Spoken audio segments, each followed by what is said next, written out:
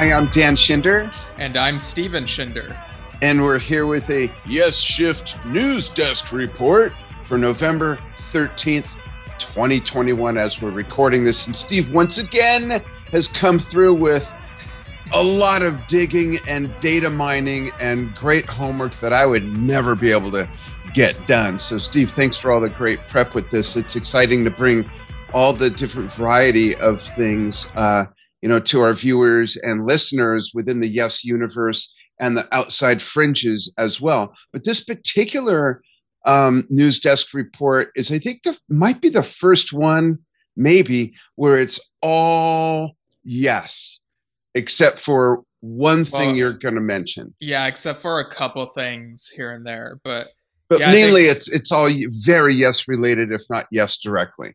Yeah, like we have little tidbits that we heard from interviews with Yes members recently. And we also have some stuff, Rick Wakeman made an announcement and something to do with the Yes tribute band as well. And, just a couple other odd things. And yeah, like I think it's safe to say that this may potentially be the only news episode we put out in November, given our schedule for the rest of the month, but there's still like a lot of good stuff here. But yeah, I guess before we get the exception would be if there's any crazy breaking news, right. In which case we'll pump that out. We'll drop what we're doing, even if it's while on vacation together, and we'll just sit together and do it, which would actually be cool. Right, but don't count on that, folks. Only like if John Anderson joins again or Bill Bruford comes back or whatever. Not that we want Alan to leave. Those would just break the Yes fandom internet if either of those happened. I would get up from the Thanksgiving dinner table with you and go record it in the other room. Or do it live. We would do it live if anything like that, remotely like that happens. Right. But or maybe Francis Monkman joins. I don't know. or Eddie Jobson becomes the new keyboardist. With Jeff Downs. Yeah. All right, so go ahead. Yeah, well, we'll begin with a couple of feedback comments that we got, I think, regarding our last news episode or some recent stuff we said. So first, Inventioning, we talked about them recently. They said, thanks so much for the awesome review of Some People. It's their single that they put out featuring John Anderson, Jean-Luc Ponty, and Oliver Wakeman. It's really good. The artwork was done by Jordan Lewis, who also filmed the Onward music video. Oh, nice. Yeah, Jordan is reworking the artwork for the new poster, so it will go beyond what we did for the single. Jordan is also filming the new music video we're doing for Some People. Nice. How did they find out about it? Do you know? What about our episode? Or? Yeah. Oh, because I tagged them. Oh, okay. So that worked. Okay, good. Yeah. Thank you very much for your feedback on the feedback. Yeah. And, we appreciate it. Yeah. And we got just one more before we get to the news proper. So sure. Adam Sears from Lobate Scarp. Wait, how'd they find out about it? Because I tagged Lobate Scarp. Oh, okay. Yeah. Adam said, thanks again for another shout out for Lobate Scarp. Rozfest, and in parentheses he says, by the way, you can pronounce it as Rozfest. I guess because on the episode I was saying ROS Fest or something, but that's good to know. Rozfest Wait, but what if he means pronounce it RAHS Fest? Yeah, I doubt it, but who knows? So he says, Rozfest is one of the longest running prog rock festivals in the US. Was in Pennsylvania and moved to Florida a few years ago. This upcoming one will be the 17th consecutive, not including COVID cancellation in 2020 and recuperating in 2021. You can also find lots of info and videos of the bands on the Rozfest Facebook page and also get tickets at rozfest.org. You guys should go. Yeah, we should. How do I not know about this? I mean, I know I'm busy and important. Well, busy anyways. But I don't know how I don't know about this. I'm pretty tapped in. I'm the Drum Talk TV guy. I mean, I run the largest media company online covering the world of drumming. Prague is most of what I plan my series on that Right. network or whatever. I don't know how I don't know this, but I love finding out about stuff that I don't know about. I'm not ashamed, but I'm like, how do I not know about this? It's just like discovering the new bands that we let off with here. So that's great. So when is it? Is there a way we could go? That's in April, if I remember correctly. Around my birthday, we should go. Oh, yeah, I would love to go.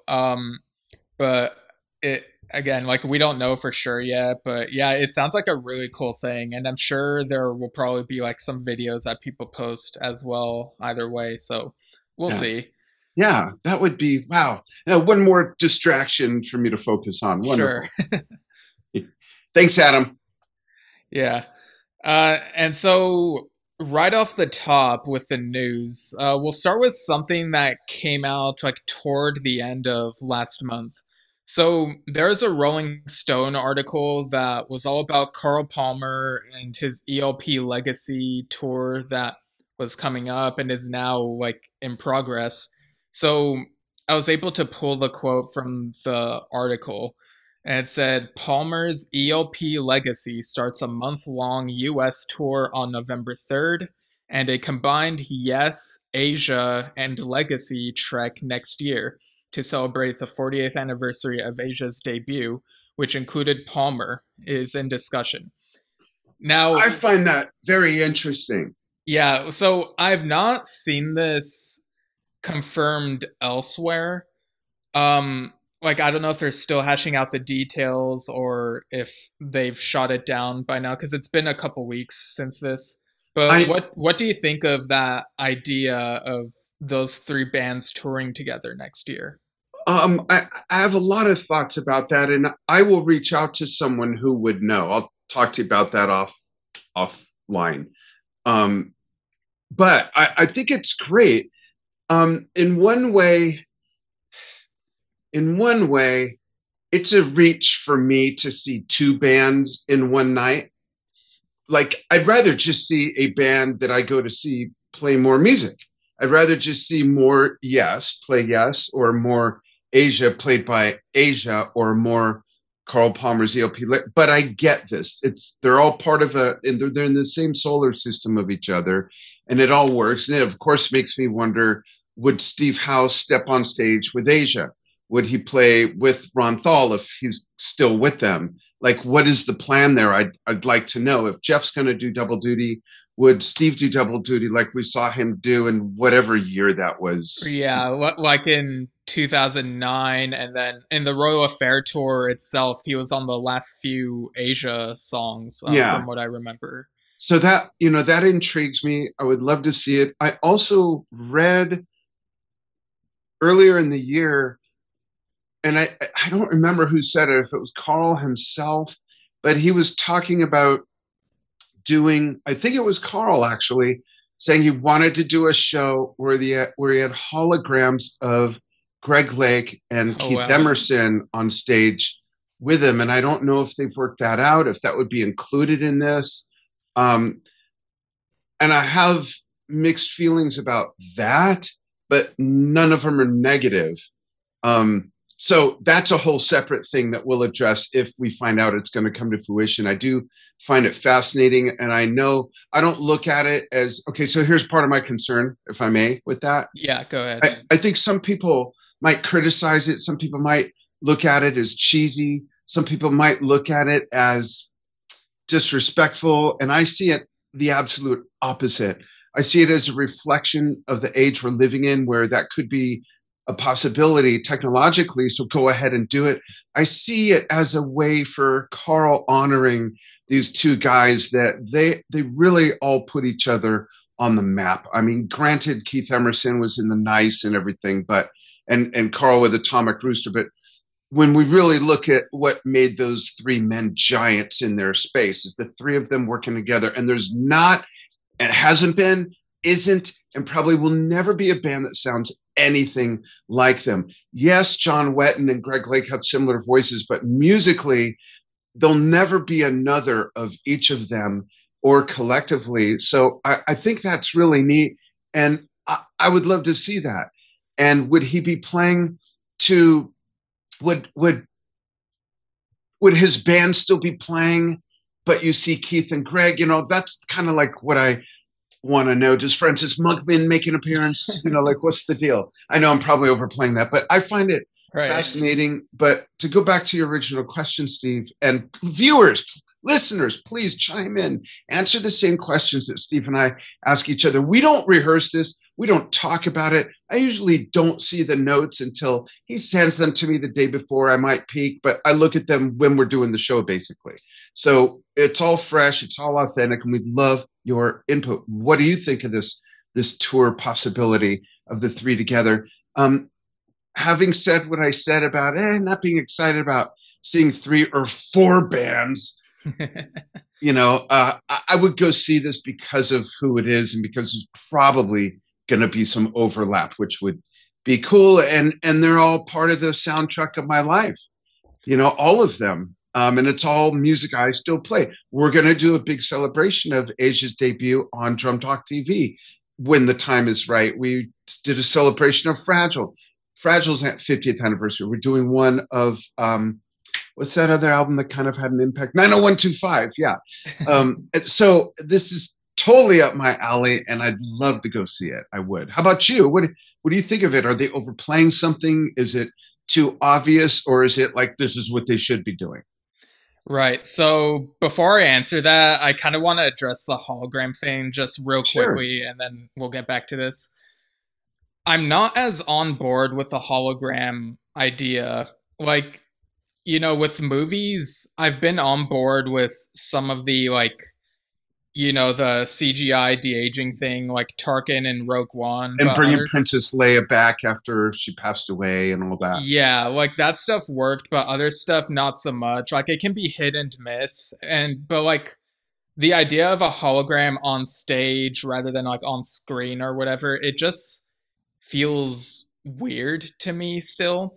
I haven't heard Carl Palmer mention this idea. I know that John Anderson has mentioned something similar a few years ago. Like he was like, oh yeah, they'll make holograms of us and they'll go out on tour or whatever.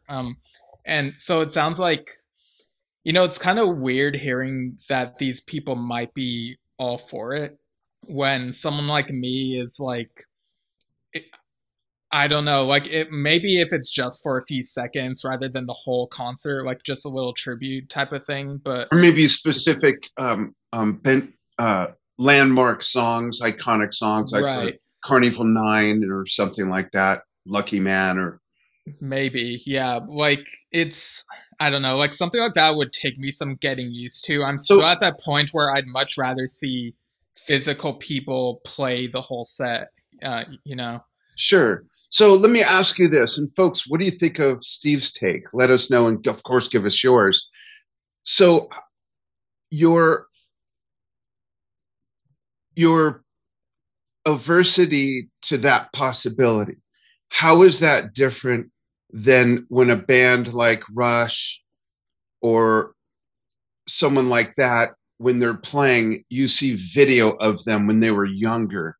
Or like showing because of the dimensions, because it's obviously on a screen, whereas if it's 3-dimensional, it might be a little bit unsettling. Well, I think the hologram, the only way it might be able to work is if the hologram is actually appears to be 3-dimensional, but it's projected on a glass or plexiglass sort of screen, if you will.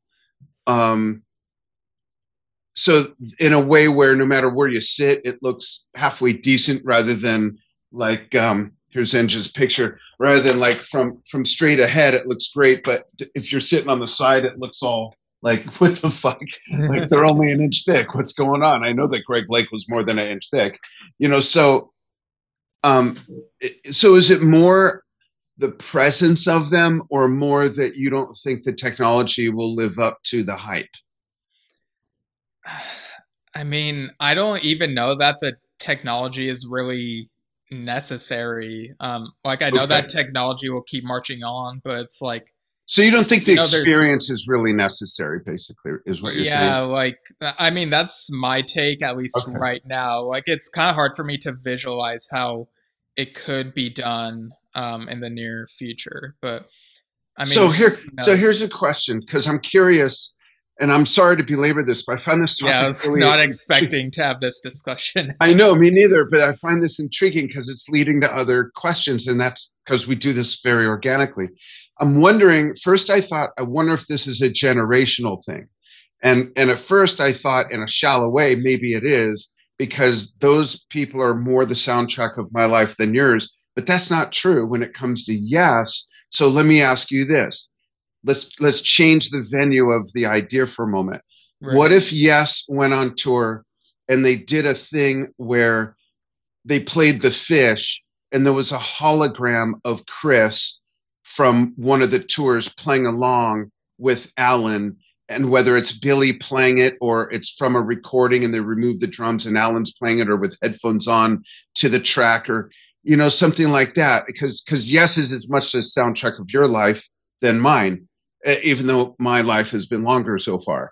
So, Right. like, what if would that work for you if they just did one song and brought Chris out on a hologram for that iconic, especially for a 50th anniversary tour of Fragile? Would that work for you, or is that still just kind of like icky for you?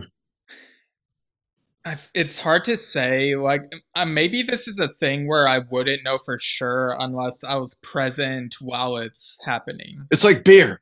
You just don't know till you taste it. Right. Okay, well that's fair. Okay. Yeah.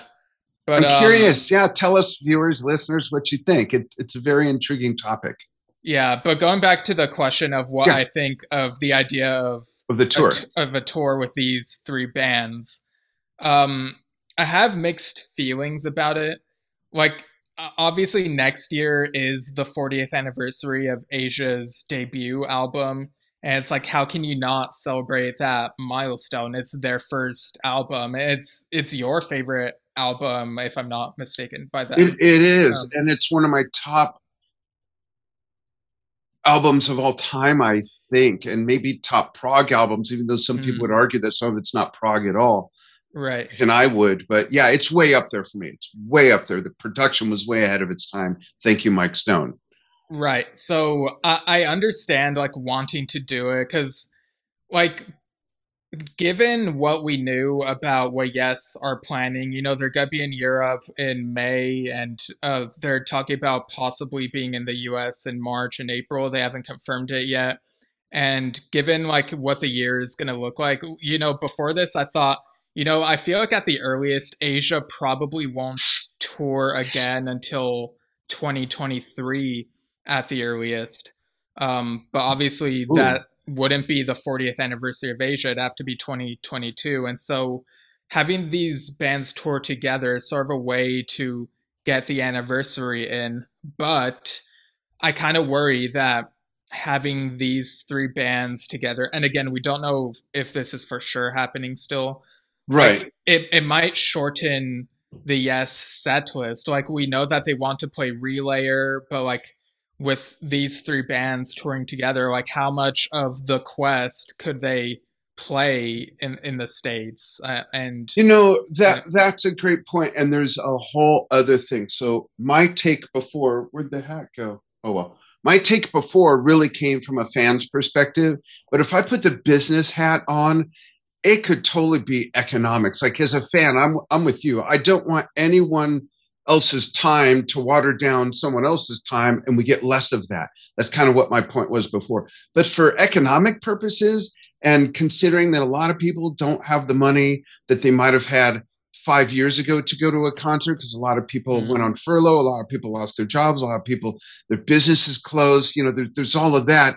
Economically, I would respect that. It makes sense. Put all three bands on one ticket, tour them together, feed them together, house them. Well, not house them together, but you know what I mean. It's just, it's a lot. The venue gets rented once and not three times. So there is that, and I respect that, and I kind of feel bad that we live in those times when I've seen all those bands in big arenas. mm, So it's like, I remember the first time I saw Yes in a small venue was the Open Your Eyes tour, and walking into the venue in San Diego, I was like, this is weird. It just was weird to me, but the experience was great because it was certainly more intimate. Even though we sat close, it was still. So things are different now. Things are different, and I would respect it if they just came out and said, "You know what? This is why we're doing it." I'd say, "Okay, makes sense." Yeah, it'll be interesting to see if this does happen. Yeah, I guess we could move on to the next item. Okay. And one last thing on Yeah. that last topic. Hey, if that's the only reason, then play from 6 to midnight, and everyone gets 2 hours. Don't water anyone's time down, and there you go. Everyone Yeah, I goes there mean, if like, it were a 6-hour concert altogether, then yeah, I'd be on board. yeah, have Like two fully. Yeah. intermissions that are half-hour long or 20 minutes long. I'd be totally down for that because I'd rather have a longer night and see more of where I'm. You all know what I mean. Moving on. Yeah. All right. So kind of touching upon touring plans a little bit. Just yesterday, as we're recording this, there was an interview posted that Billy Sherwood did with Radio Forest on 96.9, the Eagle KKGL. So Billy said that there's still talk of a March and April tour in the States with Yes. And he suggested that they will know for sure around the new year. So yeah, I guess they're like still trying to confirm some things about that. And when asked about how string sections on the Quest songs would be handled on tour, he joked that it'd be difficult dragging a 60-piece orchestra around. And he said that sampling could handle the string sections. With all due respect, I need to interrupt. I know there's another Okay. point on this. With all due respect, and I mean this with all due respect, I wrote that in an email to someone that I reviewed something for, and they wrote back and said, "Thanks for the all due respect. I know that really means this part sucks." but that's not what I mean. But I don't think that's even a valid question because you can't even tell it's a real orchestra on the album. We talked about that in the review. Like, I had no idea. I thought it was Jeff going bram, but so it's like not even like, why would you bring that up? It's not like it's I mean, I think this is another thing where you and I differ, where I knew there was an orchestra, but maybe but that's it doesn't because they announced it. But it's not like beforehand. magnification where you can tell that it's an orchestra doing all of that. It's just so blended in and unelaborate that I don't know. But Billy's right. It's very expensive to do that. It's union. You're paying them even on lunch. I mean, it's just not realistic anymore. Or in this case, for one song or whatever. But anyways, sorry. I just thought that question was sort of like, really? Did you have to? How do you think it would be done? How do you think Rick Wakeman's done it all these years, and Tony Banks and everybody else? Sorry. Right. Yeah, I mean, I did. I also had the same reaction. Like, that's kind of a funny question to ask when I feel like it's kind of obvious, but sure. Like, I felt like it was worth mentioning, like, just anyway. But it was like an interesting interview, less than 10 minutes. He also talked about what it was like filling in for Chris Squire and John Wetton and like how emotional it was. Um, and sort of going along those lines, on November 5th, the Yes official Facebook page shared a post about Alan Simon's new album, Excalibur 5. And the post says, "It is dedicated to our great friend John Wetton. We have a long history with Alan Simon as John Anderson appeared on Excalibur 2. And I've actually heard the song that John was on that 2007 album. It's called Circle of Life.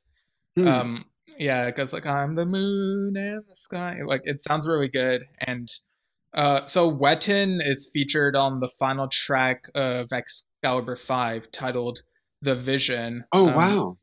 Yeah. And playing bass and singing, or just singing? Do you know? I believe he'd be doing both. And so then when was that recorded? Do you know, Steve? I'm not sure when this was recorded because Wetton passed away in early 2017, so like he'd have to be like Alan Simon would have had to have been sitting on this for a while, I Yeah. guess. He, Um, by the way, John Wetton's voice is one of my favorites. Um, mm, I just love his voice going all the way back to King Crimson. I love the stuff he did with Asia. I love his voice on both the UK albums, and his voice always held up live very, very well, no matter who he was with. Just a solid, all around musician, a rock star, wore leather pants, awesome bass player, wrote great songs and lyrics, great singer, great player, just the whole package, really. yeah, and I'm glad that we're still getting Wore some. leather pants. Sorry. Well, like I'm glad we're still like I guess discovering these posthumous recordings that these great musicians no longer with us did. Yeah. Recently was the anniversary of Keith Emerson's passing and Greg Lake's birthday, and I mean, just within the last couple of days, Graham Edge from the Moody Blues passed away, and Yeah. he's on the song "Late Lament" that's going to be on John Lodge's "The Royal Affair" and after, which yeah, that comes out on December 3rd. So it's like we still get these posthumous recordings even after these people pass, like Robbie Steinhardt as well. Yeah. Very interesting point, and very interesting that John Lodge added "and after." Yeah, well, If that's you think, I because mean, with Graham passing away, and then there's the "and after" part. That's really interesting, prophetic almost. I mean, yeah, I never looked at it that way. I mean, I know the title was because it includes stuff from the Royal Of Affair course, yeah, tour and the next tour that he did like right after that, but yeah. I yeah, just find it's it interesting, curiously interesting. yeah. Um, And this is a handsome cover for oh yeah, Excalibur if you're 5. watching the video version, there it is. And if you're only listening to audio, check out our show on our Facebook page at facebook.com/yes shift. It's gorgeous. Yeah. Wow. It really is beautiful. I love the font. I love the artwork. Yeah, like move, It's cry, act, clash with an exclamation point. And it's got yeah. like the monoliths and the lightning on the sword hilt. And It's yeah, it's beautiful. The skyscape, the landscape, the fog around the ground. It's really neat. Very good work. Yeah. yeah, for sure. So I'll have to give that one a listen. I want to listen to all five of these in full. From the sample I heard, it sounds like it's a rock opera, so it does get heavy. Sounds almost metal, at least from the sample that I heard. And Um, are they linked 1 through 5, or are they a related story? And I'm sorry, folks, I um, don't know as much of this yeah, I about mean, this as I'll have some to of you look might. that up, Okay. but like from what little I've heard, like it sounds like it'd be up my alley, like musically. Yeah, me too. I'd love to check it out. Yeah. Yeah. All right. Going back, you mentioned, sorry, that Billy Sherwood talked about a possible March, April tour in the works. Is that festival something they would play at? Do you know? Um, I mean, if it is like if they haven't been confirmed yet. Like last I Okay. checked, they weren't listed on the website. Because yeah, like they have like the list of performers on the schedule, and I don't think Yes is on there at the moment. So Crazy question, but anybody you know? what we've talked about this, but John Anderson and the Paul Green Rock Academy will be Right. there, and Lobate Scarp. Of course. Yeah. Yeah, and yeah, a bunch of these are new to me. Okay. Robert Barry, that's a familiar one. So yeah, I'm curious about whether they have all the performers sorted out or whether like they're still waiting to get confirmation from They people. probably are. They probably still are waiting. But okay, great. Thanks for backtracking with me a little bit on that. Yeah, for sure. Next, we have an Alan White Atwood Magazine interview. This was released on November 2nd.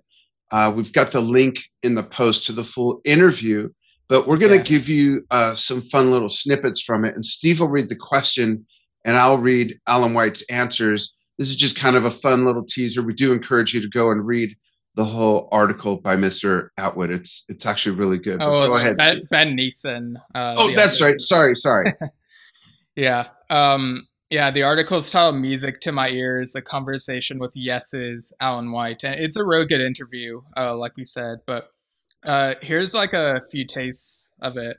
So one of the questions that he asked was, considering that Jeff and John are writing music, do you foresee Yes albums still being made when you and Steve are gone? And Alan says, don't put it like that, referring to the word gone.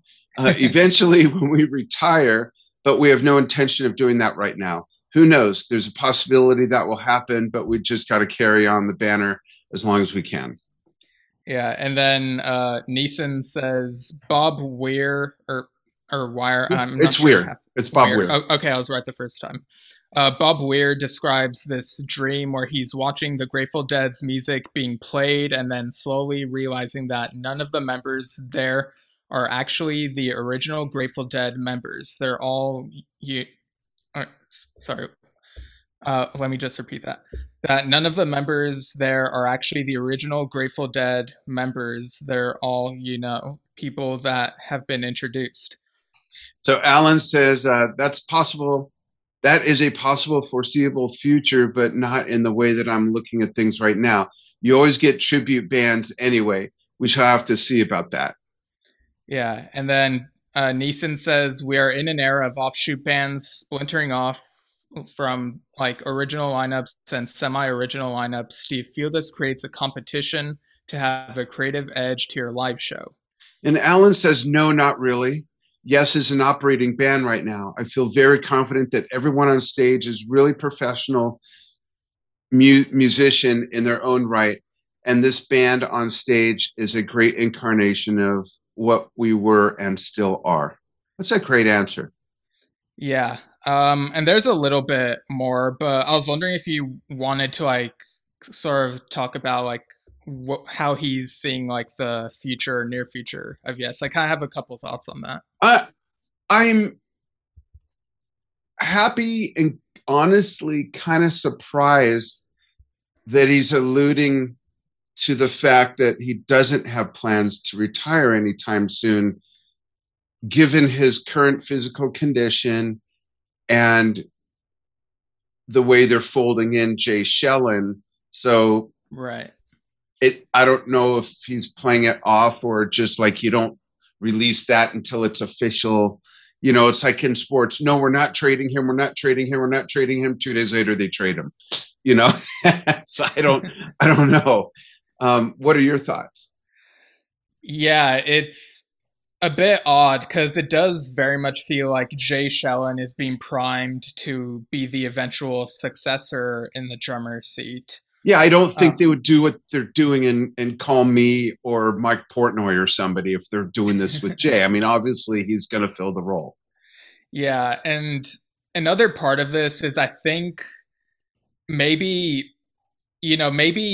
Alan knows that there will be a time to retire, but for now, like for the immediate and near future, Yes are touring. They're looking at what they're doing now and the near future because, with a band like Yes, it's very difficult to predict like all the changes that they go through.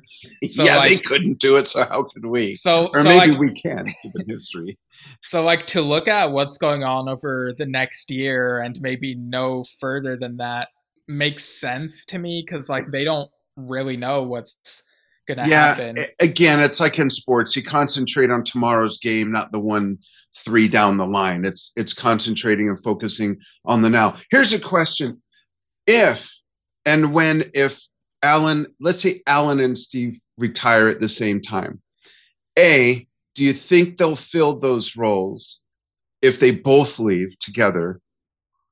B, who's a candidate for Steve's role? And C, will they dissolve the whole thing Or 4, will they carry on? And if so, will anyone care? And I don't mean that question in a disrespectful manner at all. It's a legitimate question. Right. You mean like how much of the fan base will Yeah. still like, yeah, it's Yeah, an I don't mean interesting like question. Jeff Downs. I mean like the fans. Yeah. Yeah. So what are your thoughts on all those? So for a really like for years, I've thought that the most obvious choice, at least from my point of view, for who to replace Steve Howe would be Jimmy Hahn. You know, I know that Howe, you know, in the past he's been very critical of the guitar stuff that was done on Union, but like that was a long time ago. And Jimmy has a really good rapport with, you know, Billy. Like he's known him for like ever, like him and his brother. And Um, Jay, yeah, like he's known Jay for a really long time, and he has a good rapport with John Davison as well. You know, right? all those members I mentioned are in Arc of Life, Right.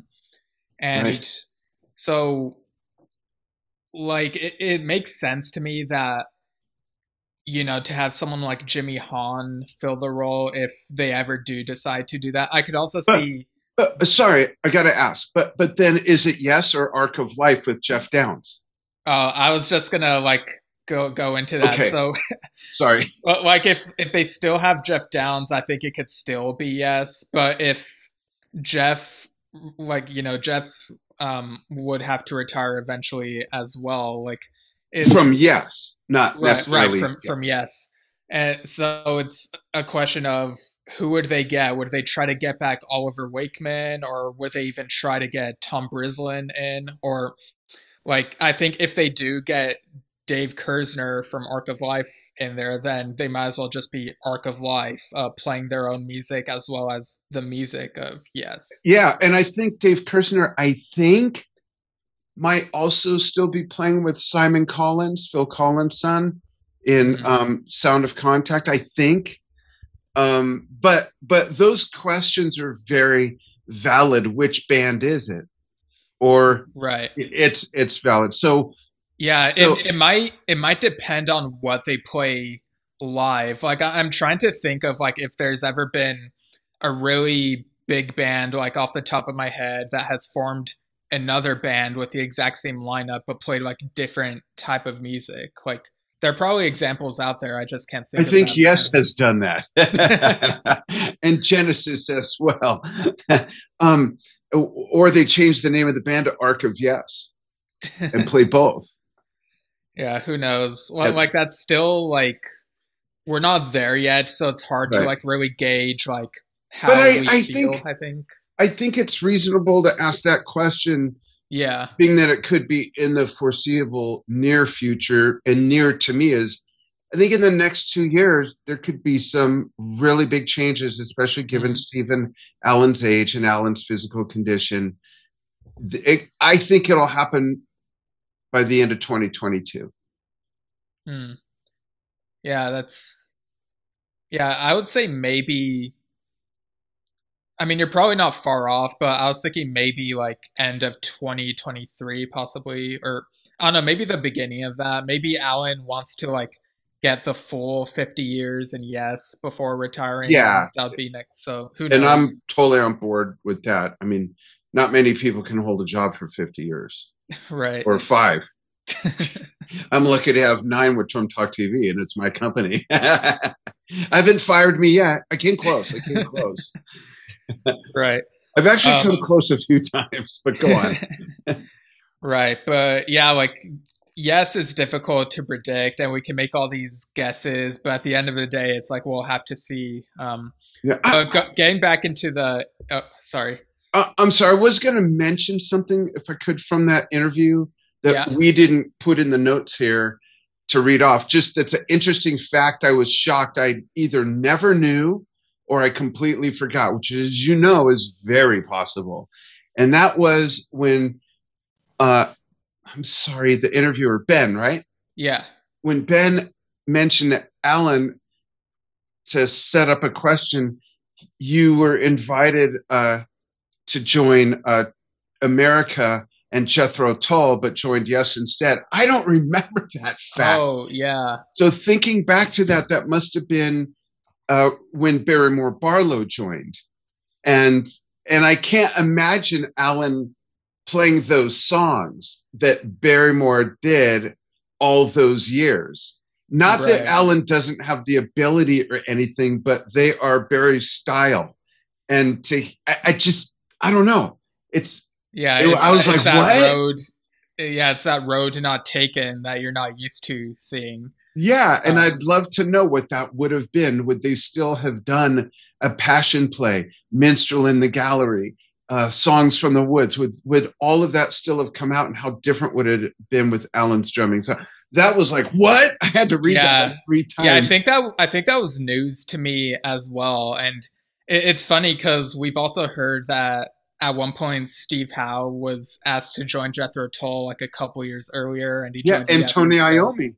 Yeah, and so it's really fun to think about these what ifs, like the things that almost happened, and sort of wonder like how different would things have been, you know? Yeah. Okay, sorry to interrupt the flow there. Go on. Right. So getting back to highlights from that interview, Ben asks, or he says, that makes me wonder if you've ever heard of this band called King Gizzard and the Lizard Wizard, or Theoses. I've never heard of those, but yeah. I have not either. And Alan says, I've heard of them. I don't know the music very well, but I've heard of them. Yeah, and then Ben polite answer. Yeah, and then Ben says, yeah, they're definitely in that new vein of carrying the progressive rock torch with a lot of garage rock influences and krautrock influences as well. Alan says, you get a lot of people in these bands that rip off our ideas often, then make their own version, you know, but that's to be expected. So yeah, I'm glad that they picked some good music to rip off and then laugh. So that's fair. I mean, everything was a very funny comment. Yeah, everything came from something else somehow. Maybe not to the Francis Monkman degree, but everything came from some other influence somewhere, somehow. Right. So yeah, it's a real good interview, and like we said, we'll link it. But getting onto this vein of tribute bands, on November 5th, one of the, or at least what I think is one of the more well-known Yes tribute bands, like I hear about them a lot and have heard a bit of them, Total Mass Retain announced a lineup change. Oh. Yeah, so they also mentioned they're having a show at the Kenneth Flash and 2 shows at the Iridium in January. And in their post about the lineup change, they say, Mark Gonzalez has left Total Mass Retain. Mark, we wish you the absolute best in your next adventure. Thank you for an amazing run together. We are very excited to introduce Johnny Bruns, who has played in Circa, Yoso, and Roundabout the American Yes Tribute, as the guitarist extraordinaire for these shows, and we'll see what the future holds. Go ahead. So, could he possibly be a candidate instead of Jimmy Hahn to keep some distance between those 2 bands? He also apparently has a relationship with Billy, being that he played in Circa and Yoso. So could they possibly do that just to keep that line in the sand to delineate Arc of Life versus Yes? Yeah, that's I'm surprised I didn't think of this earlier, and I put this down in the notes. I know, I'm surprised too. Yeah, I mean, that's a fair point. Like, he could also be a potential candidate. And I mean, he also has well, I'll read the rest of this. He may have played more Yes music than Jimmy Hahn when it comes down to it, if you look at it that way. Yeah, I guess I'd have to do some digging and see, but I'll read the rest of this post and then finish that thought. So, okay. Continues, Johnny and drummer Joey Cass forged a great bond going back to the days of Yoso, where Johnny toured with the legendary Tony Kaye and Billy Sherwood of Yes, and Bobby Kimball of Toto. Of course, Johnny also helmed the Yes tribute band Roundabout in LA, which featured current Yes singer John Davison on vocals. So, I mean, he also has a rapport with John Davison, apparently. So, yeah, that is another possibility. Yeah, I think you're onto something. Yeah, let us know, folks, what you think. And I know that some yahoos, bless their heart, are all getting loose right now saying, Yes is a tribute band right now. save it. I mean, if that's your opinion, that's okay. Just don't be a prick about it.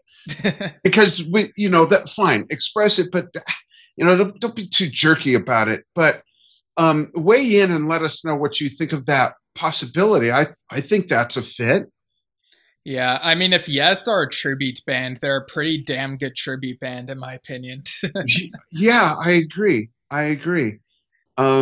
Interesting stuff. And then, do you have anything else to say on that, or should I start off the next? We could start off the next one. Okay, so John Davidson was interviewed by Martin Popoff. This was released November 3rd of this year, 2021. And this is from bravewords.com.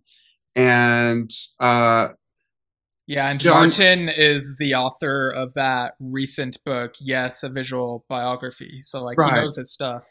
Yeah, and he said that the Quest title was Steve's idea and that there were no working titles as everyone was really into the title. He talked a bit about the songwriting process and the songs on the Quest. And when asked his opinion of why 90125 was so successful, Davidson responded, well, I suppose they had successfully managed to tap into the current sound at the time. I totally agree. And while still preserving just enough of the familiar Yes trademarks that endeared the 70s fan base. Having a hit single like Owner of a Lonely Heart certainly solidified their validity to a more immediate and pop-oriented music culture too, right? And I want to comment on his response because I think it's spot on.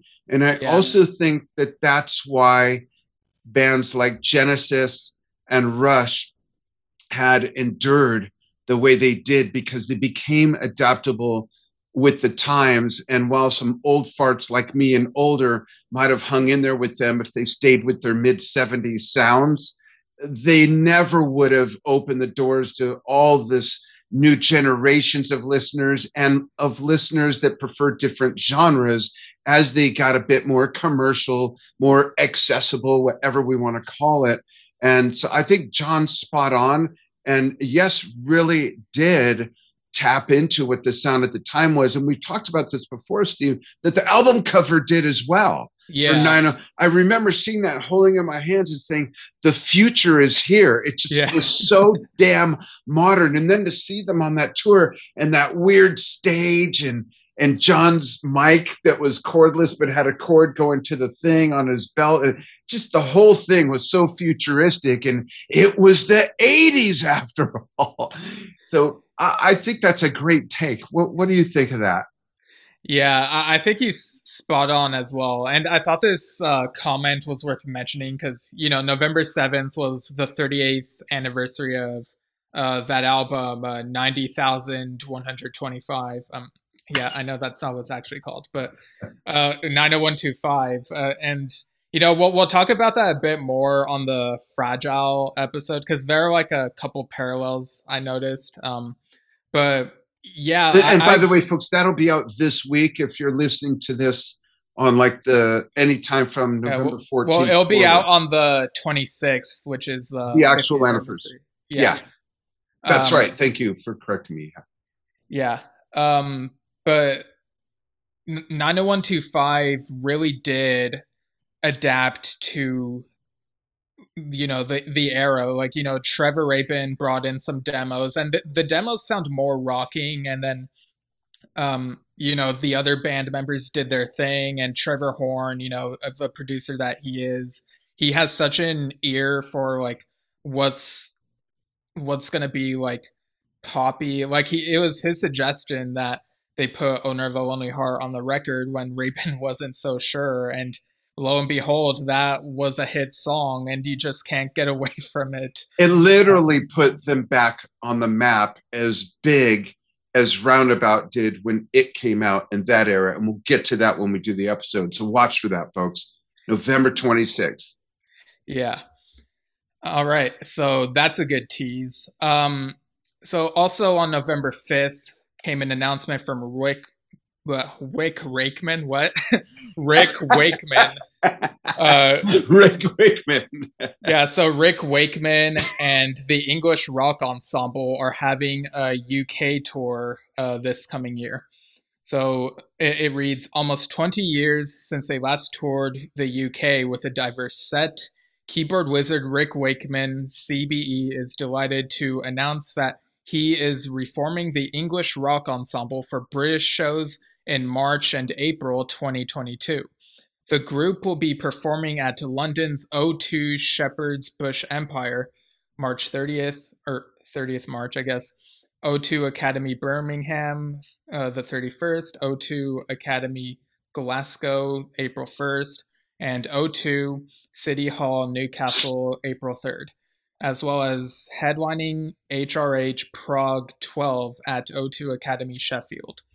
The English rock ensemble was originally founded in 1975 as a solo project by Rick after leaving Yes, and has continued to play together intermittently over the years with a fluid lineup.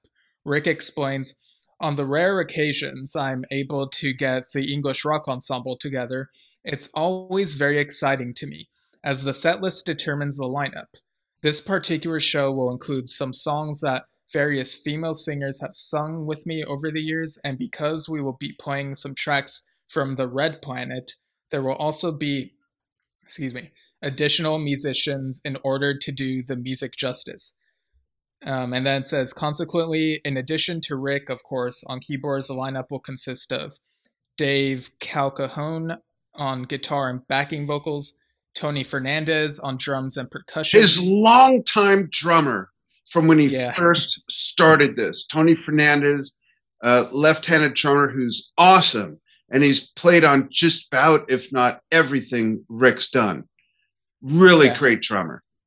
And Lee Pomeroy on bass. Really good bass player. Vocals. Yeah, really good bass. I think, Lee is in my favorite thing that Rick has done, and that is Six Wives at Hampton Court. So is, of course, Tony.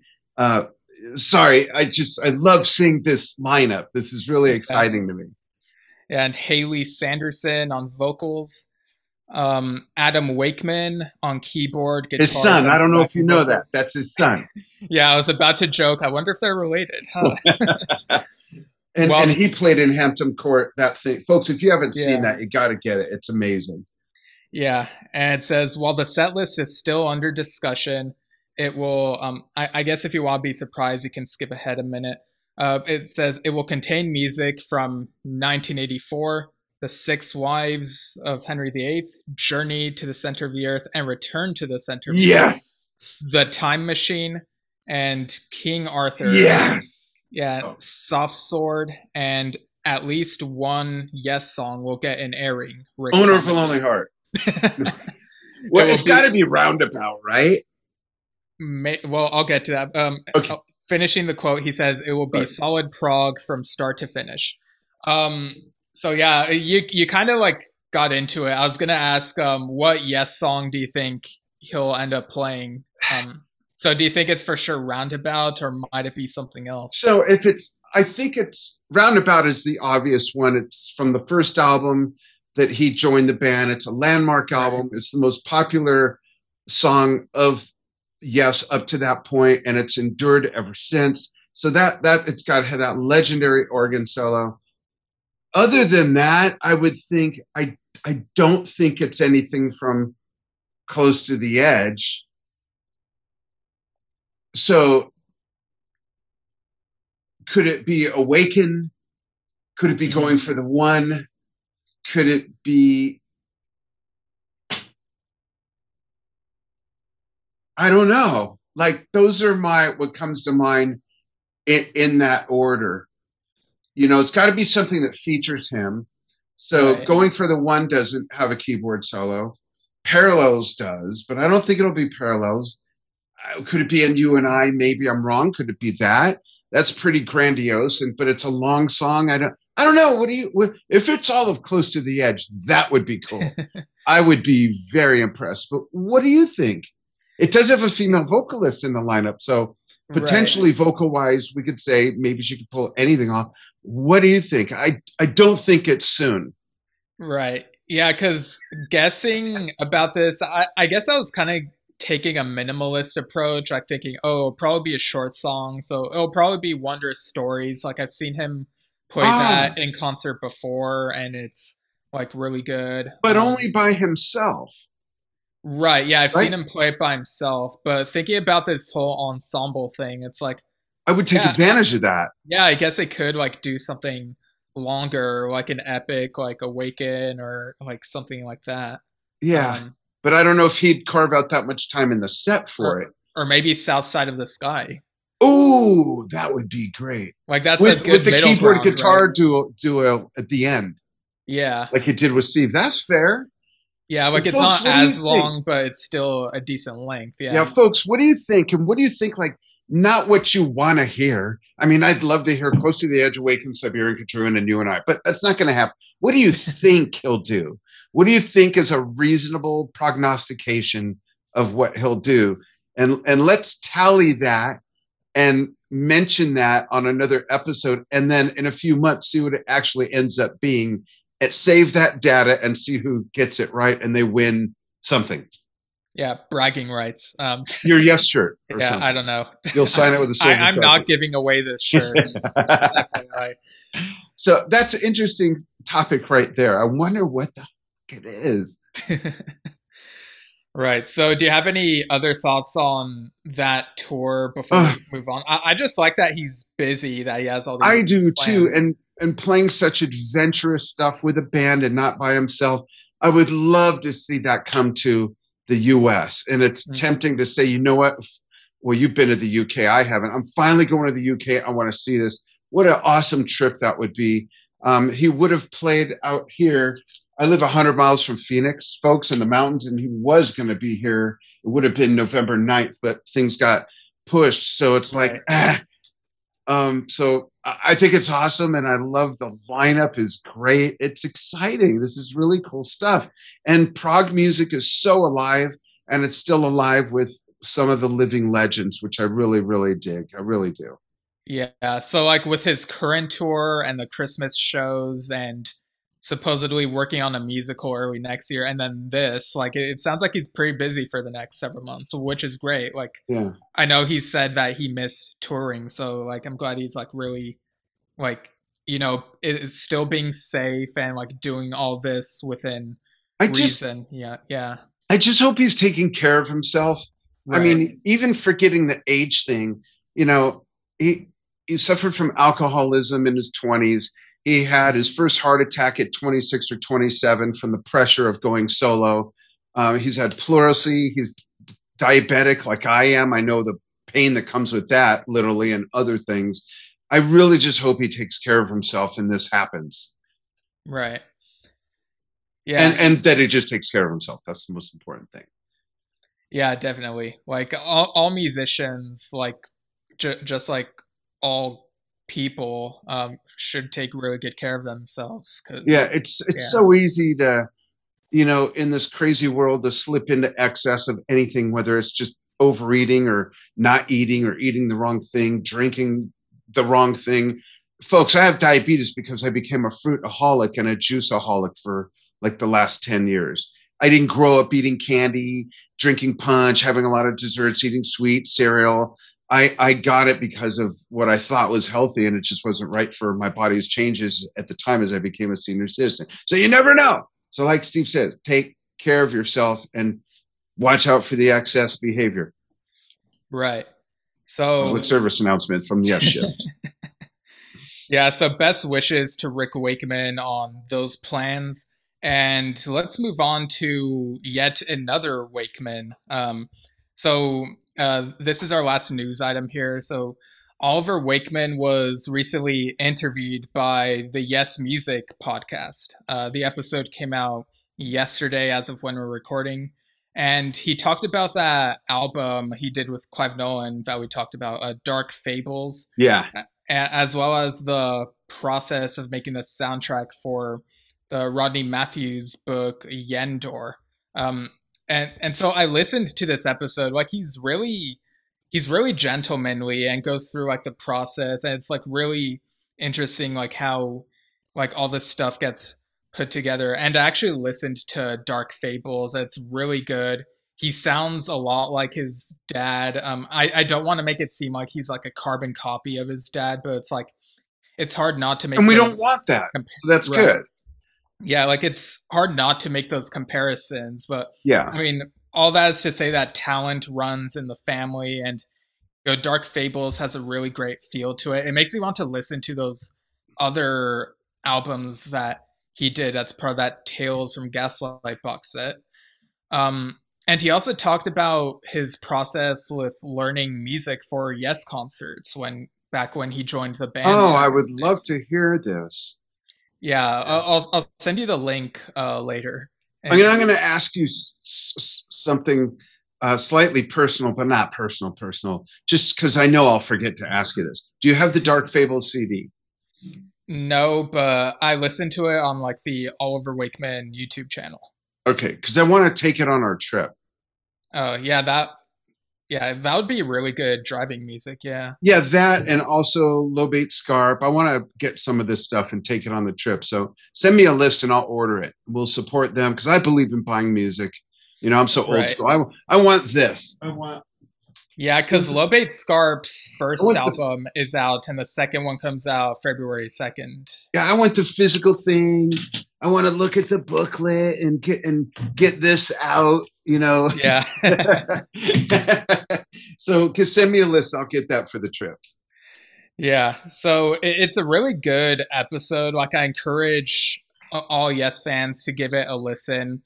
And he also mentioned a bit of news about a box set coming out early next year. So it would include his collaborations with Steve Howe and his collaborations with Gordon Giltrap.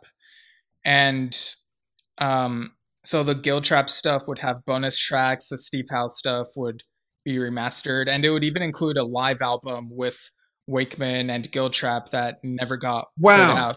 You know, when we make notes of things like that, and talk about them, the other stuff that he put out that was uncovered, you know, Led Zeppelin's done it, Jimmy Page re-releasing stuff. I wonder if there's any stuff with John Wetton that hasn't been released. Music, not different versions or mixes or remasters, but for ELP as well, if there's music that we've never heard that didn't get released by ELP or by Asia or by King Crimson with John Wetton or UK, I would love to hear that. Yeah. Like, some of the stuff had come out, but they're adding a bit more to it that hadn't been released before. And like, he touched upon this a bit, that like, it's good to put out some of this stuff because some of it was done before he was in Yes, and so, like, you know, the Yes fans who got introduced to him through Yes might not have known about it, and now they will. So I always love hearing more stuff from all of these musicians, regardless of like what era it's from. I agree, absolutely. And just today, as we're recording this, the 13th of November, Oliver shared a picture of a tapestry John Anderson gave to his dad during the Going for the One sessions. I'd love to see that. So if you have that, you're seeing it now, folks. If Steve has that, if it's out there, we've got it. You're seeing it on screen now. If not, sorry. Yeah, it's on the Oliver Wakeman Facebook page. Oh, okay, great. Yeah, it looks very nice. You know, it's like a little bit of history. You know, the Going for the One sessions. Wow! I wish I saw it ahead of time so that I could be commenting on it. Well, you know what? Hold on, I'll do that. You vamp while I. It's on Oliver Wakeman's Facebook page. You say? Yeah. How you spell Wakeman? Okay.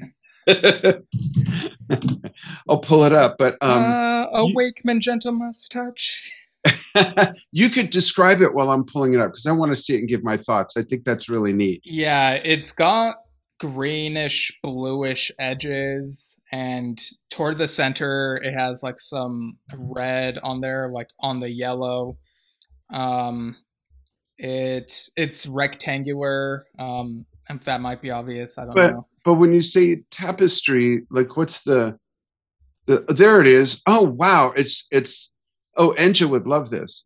It almost looks like a macrame type of tapestry, and the lines and curvatures are very much representative of the ribbons that they had on the 77 Going for the One tour, which represented the ribbon sort of graphic that went across the album cover. You got the buildings in Century City, The guy with the butt showing from the Hemispheres album by Rush, which he did Going for the One First. I think it's the same guy.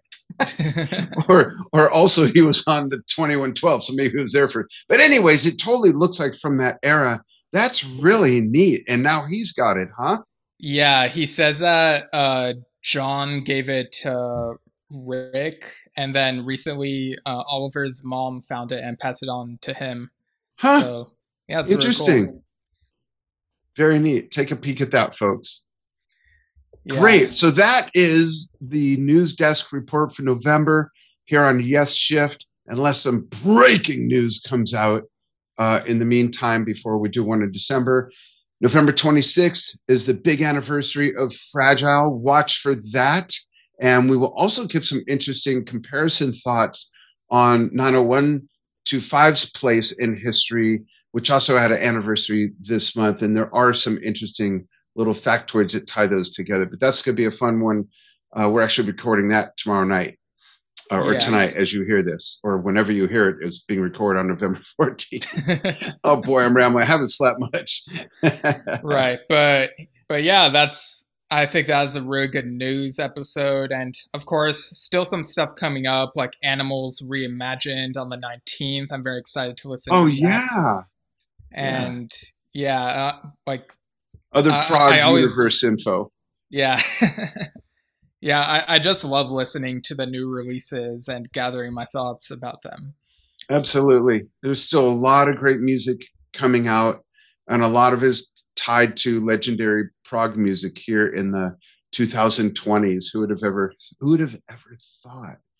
You know, that's just amazing. Yeah, prog is still alive and well. Yeah. Fortunately. Absolutely. Thanks for listening, everybody. And you can follow us and see the visual versions of these episodes if you care to see us. But we often will cut in graphics. There weren't a lot in this one. But that's facebook.com/YesShift. And you can listen to us on various podcast channels distributed by Anchor. We're at anchor.fm/YesShift. I don't know why that's so hard for me to say. We'd love to hear from you. Tell them how they can get a hold of us and give us comments, suggestions, hate mail, love mail, whatever you got. We're big boys. We can take it. Yeah, you can email us at yesshiftpodcast@gmail.com. Comment on any of the stuff we talked about, and we might read your thoughts on the show. Because, it's not just us. We love to hear what other people think as well. And just, it's more fun that way, getting to talk to the Yes fandom in general. Whenever there aren't any problems, obviously, but that goes without saying. Yeah, absolutely. And I think from time to time, we haven't discussed this. I'm just throwing it out there. We'll start doing some Facebook Live episodes as well, where you could chat with us in the comments in real time, like I do on Drum Talk TV. So Steve, we'll talk about that. Let's start planning that. And lastly, folks, just stay proggy, not foggy. Nice. Close this thing on. I'll be here all night. Try the roast beef. It's great. All right. All right. Thanks, everyone. Bye.